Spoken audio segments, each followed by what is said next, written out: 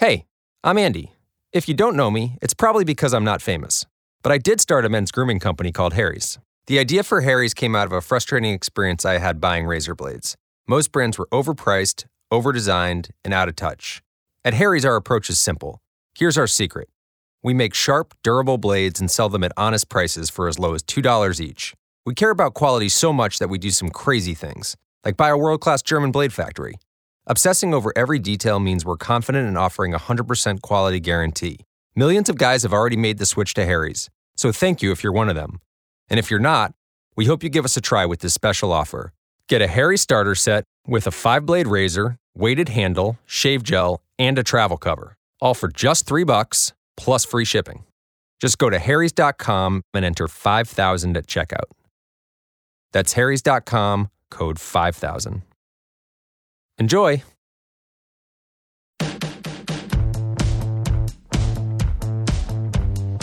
Welcome back to the Leslie Marshall Show. This is Mark Grimaldi, Leslie's executive producer, filling in for Leslie each Wednesday from 3 to 4 p.m. Eastern as she makes her rounds on the TV. You can find Leslie's television appearances on her website at lesliemarshallshow.com. If you'd like to follow her on Twitter, it's simply at Leslie Marshall. You can also follow myself. My Twitter handle is at Mark J. Grimaldi. As we previewed before the break, we are lucky enough to be rejoined by a good friend of the show, our go-to economic mind of the Leslie Marshall Show, Dr. Robert Shapiro, who is the chairman of Sonicon, an economic advisory firm.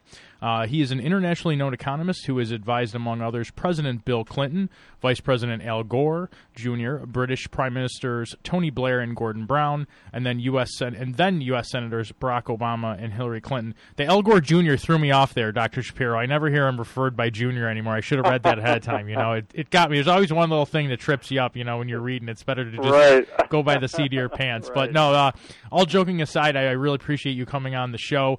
We always do like to have you to discuss some of the more complex financial issues facing us, and it's really good for our listeners to not just know the bits and pieces of these, but to really understand not only what they mean, but I think as a lot of people who read your blog find, you explain how it affects your average American. I hate to use the term that some Joe and Jane Sixpack, but people want to know when they read this stuff. Okay, that's great, all these abstract numbers, but what does it actually mean in my life?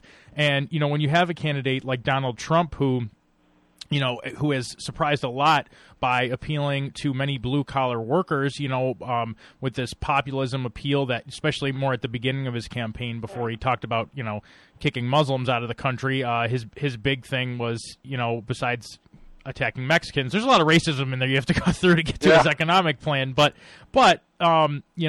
those things aside, people did seem to really latch on to his claims that he was not only, he wanted to help your average American. He wasn't for the hedge fund managers. I fund my own campaign. I'm not taking big money. And now you have his economic plan, and you yourself have reviewed it along with a nonpartisan organization called the Tax Policy Foundation.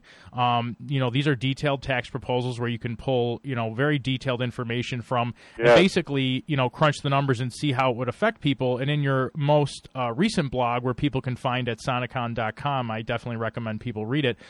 You contend that Donald Trump's proposals are, quote, wildly reckless as fiscal policy. Why do you say that, Dr. Shapiro?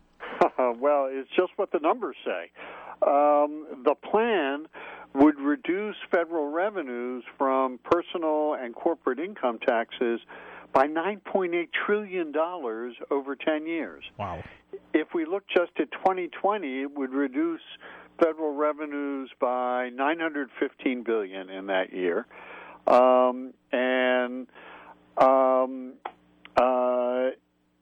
That's such an enormous amount. To give some perspective, the revenue losses under Trump's plan just in 2020 are 60%, that's $915 billion that year. That's 60% greater than all defense spending projected for 2020 and 15% greater than all spending on Social Security retirement benefits projected for 2020. gutting all the money we're taking in is basically being just massively gutted. So for those just basic economics, if you're going to somehow balance the budget, how are you going to have all these breaks when you're taking away all the revenue that the country's bringing in? Right. The fact is that if you think of it economically, what would happen if we suddenly confronted a reduction policies which reduced revenues by $900 billion to $1 trillion a year? And the answer is that, well, if we borrowed to do it, it would push up interest rates and drive down growth. It would also likely trigger a U.S. debt crisis to increase our borrowing needs by that extent.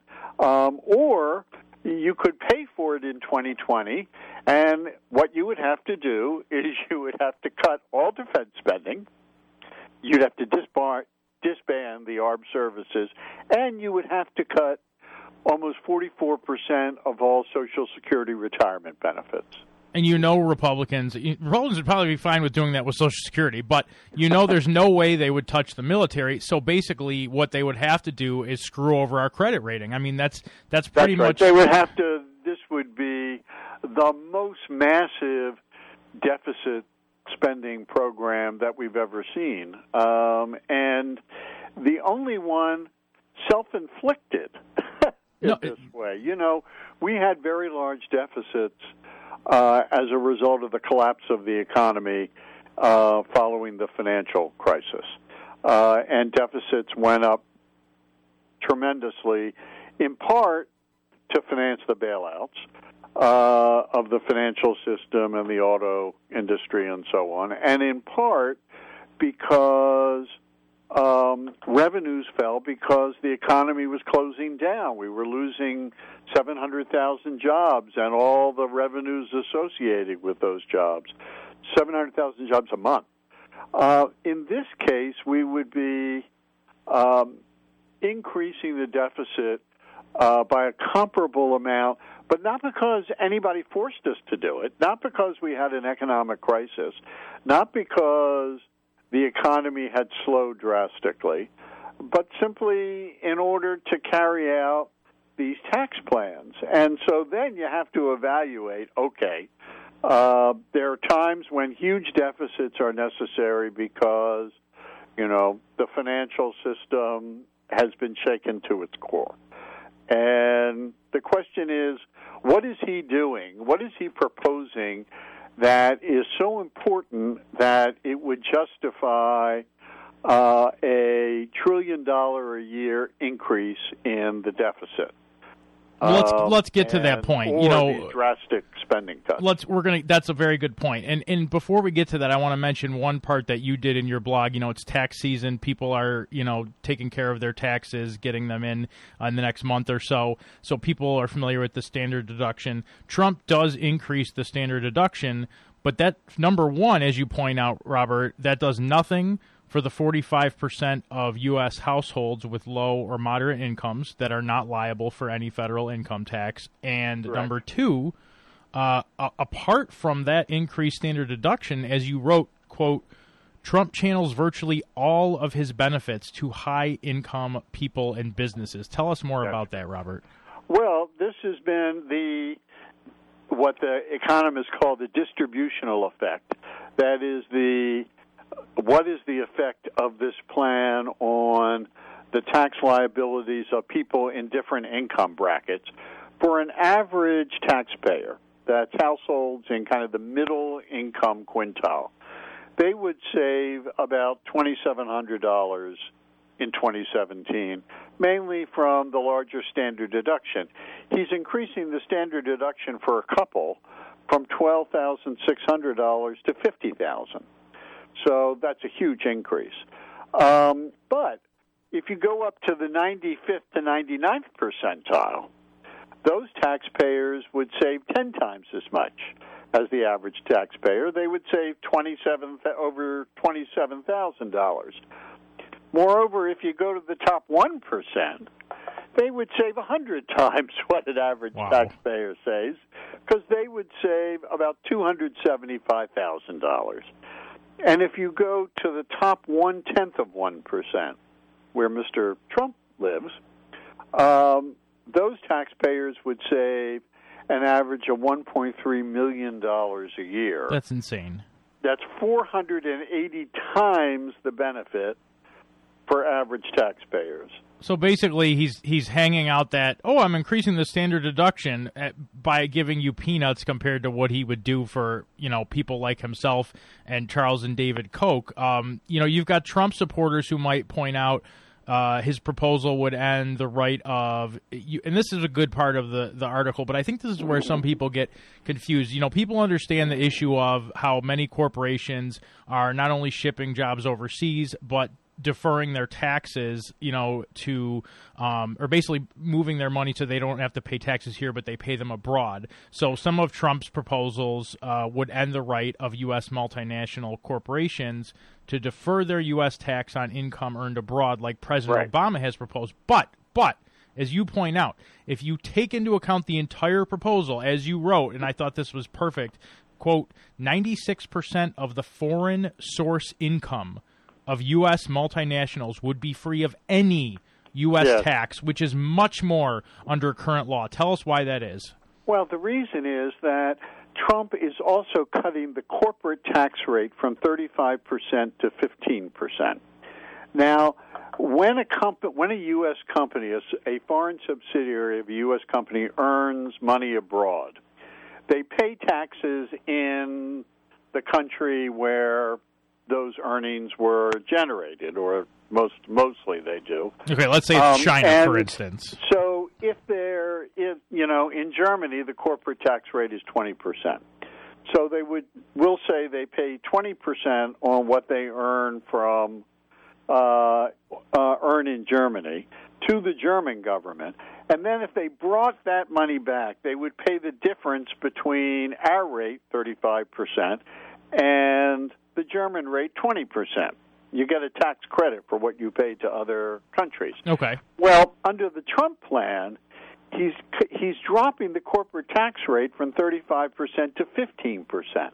And that means that you would owe U.S. tax only on foreign source profits that were earned in countries with tax rates of 15% or less. Which is pretty much... It's 4%.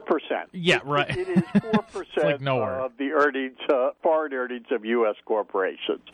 And that's why 96% of their foreign income would be free of U.S. tax under Trump's plan. All right, when we get back, I want to talk about the carried interest loophole and why President Obama and Secretary Clinton have proposed closing this loophole, and then we're going to get into what Trump's plan would do with that. If you'd like to join in the conversation with this great economic mind, Dr. Robert Shapiro, the chairman of Sonicon, an economic advisory firm, you're more than welcome to do so. Just give us a shout at 888-6-LESLIE. That's 888-653-7543. If you'd like to read the piece that we're discussing or any of Robert's other blogs, you can go to sonicon.com and click on the blog tab.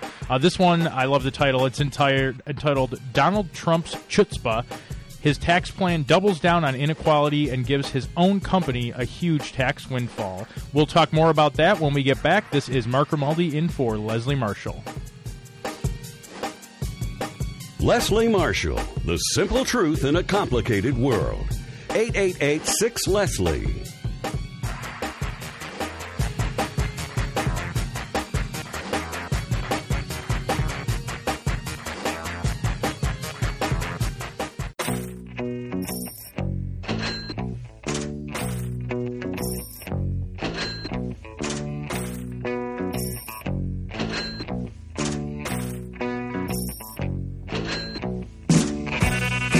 Welcome back to the Leslie Marshall Show, talking money, the economy, specifically Donald Trump's tax plan with a good friend, longtime friend of the Leslie Marshall Show, who you've probably heard on here before, Dr. Robert Shapiro, who is the chairman of Sonicon, which is an economic advisory firm.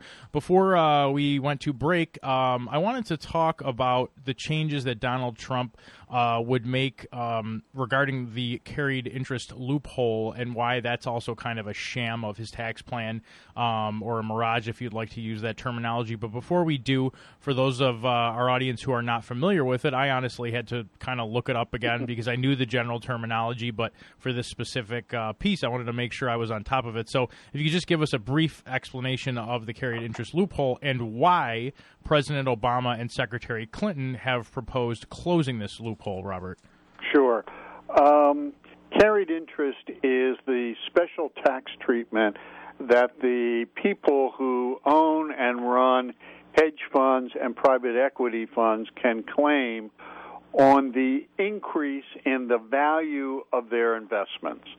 They invest on behalf of their investors, and their investors get capital gains on the increase in the value of those investments. The people who run hedge funds and private equity funds, their deal with their investors is they get 20% of that profit. But even though they haven't invested any money in it, even though their investment is just their labor, carried interest allows them to characterize that income for themselves as capital gains rather than labor income. And so it's taxed at the capital gains rate, which is currently 23.8%, rather than the top personal rate, which is 39.6%. So basically, they're getting a 17% discount on money they're making from risks they're not personally taking. You got it. Okay. But that's not enough for Mr. Trump, as a matter of fact. Now, both the President and Secretary Clinton have said we need to abolish this provision. After all, this is labor income. This is income they get from working, and it should be taxed at the regular rate for labor income, for them 39.6%. But what and Trump says, well, I'm going to get rid of the carried interest loophole too. But what he may not always mention is that he also would cut the top tax rate on all income earned in what are called pass-through entities. Those are any business which is not organized legally as a corporation, and that includes partnerships and LLCs and Chapter S corps, anything except a public corporation. And that includes all the hedge funds and the private equity funds. He would cut their tax rate to 15%. So that means that instead of getting a tax break to 23.8%, the capital gains rate, it goes down to 15%. Wow. And this would apply not only to hedge funds and private equity funds, but to all privately held businesses. That includes the partnerships and the LLCs. It also includes the Koch brothers companies. Wow. Which may be one reason they haven't funded any negative ads against Trump. Yeah. It also includes the Trump Organization, LLC. So instead of paying 39.6% under current law, or 23.8%, the current capital gains rate, or even the top individual rate under Trump's plan, which is 25%, Trump would pay 15%, and so would the Koch brothers. I mean, that's just absolutely staggering. To put that in perspective, as your blog does, Robert, under that plan, he and his company would pay a lower tax rate than an average American earning about $48,000 a year. Is that correct? That's right. That's what it comes to. So this is just nothing but, I mean, double talk, basically. He's like a perfect example. I'm going to get rid of the carried interest loophole. And everyone's like, yeah, it's a populist position. See, he's not your typical right-wing conservative. He speaks for the people. And not only is he, not even going to keep the status quo, which most Americans do want changed. I'm sure if you, I don't have it in front of me, I'll be completely honest, but I'm sure if you found some polling about eliminating that for hedge fund managers, the polling would be through the roof. And not only is he not going to do that, not only is he not going to keep it where it is, he's going to drop it. So these people go from, instead of, people saying, you need to pay more than 23% on this, and, they go, oh, okay, now they would be paying 15%. And, right. The other problem is, so I really hope that this comes out in the debates, because to be completely honest, I've watched most of the Republican debates, unfortunately, which has probably aged me more than I want to admit on air. Same with you, Robert. Oh, I'm addicted to them. It is more of like a circus, though, isn't it? I mean, it's like, I never watched Jerry Springer, but I imagine that's like right. Jerry Springer politics. But that's the thing. I think you would agree with me. A lot of the nuance of that's very important. I mean, this is really what affects the American people. It's not, how big are Donald Trump's hands. It's, how big are the increases of money that he's going to be giving away to these corporations if his tax plans are put into effect. So I think this is really important for people to be aware of. So I'm very happy that you wrote this piece. I want to thank you for that. It's a form of crony capitalism in which he's his own crony. Exactly. I mean, I think you hit the nail on the head, and it's perfect timing nonetheless, as we're just running out of time here. But I want to let people know, again, please check out Dr. Shapiro's blog. You can go to Sonecon.com. That's SONECON.com. Dr. Shapiro is the head of that economic advisory firm. If you'd like to follow him on Twitter, Dr. Shapiro, is it at Rob Shapiro, I believe? It is. That's right. I follow him on Twitter. You should do the same. He will help you understand a lot of these complex economic issues that hopefully we will be hearing more of I know we will probably in the Democratic debates, but once in the general election, if it is Trump, I'm sure that this will be brought up. If not, they should get Dr. Shapiro on there to challenge Trump, or at least be on the team of Hillary or Bernie. That's all the time for me. This is Mark Grimaldi in for Leslie Marshall.